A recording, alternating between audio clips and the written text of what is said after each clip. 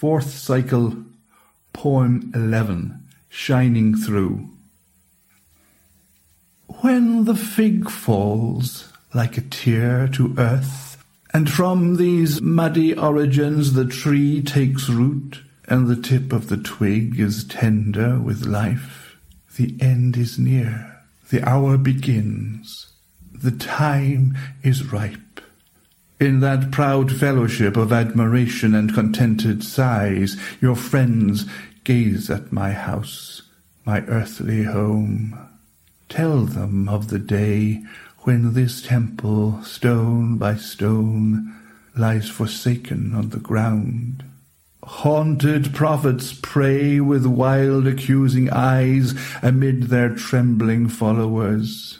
They greet the starving mouths, the rumors and deceit with frowning righteousness. But those who hear your voice, your gentle sound, wait in peace as warring kingdoms groan.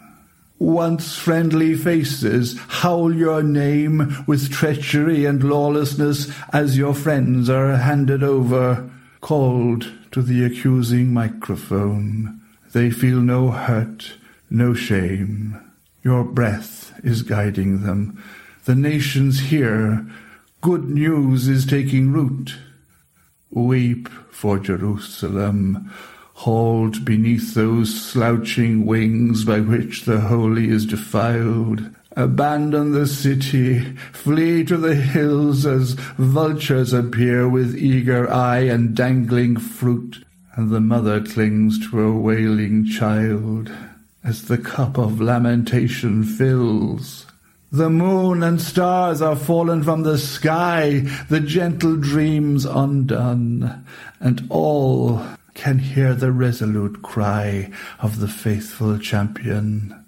Rise and see my madness shining through in victory.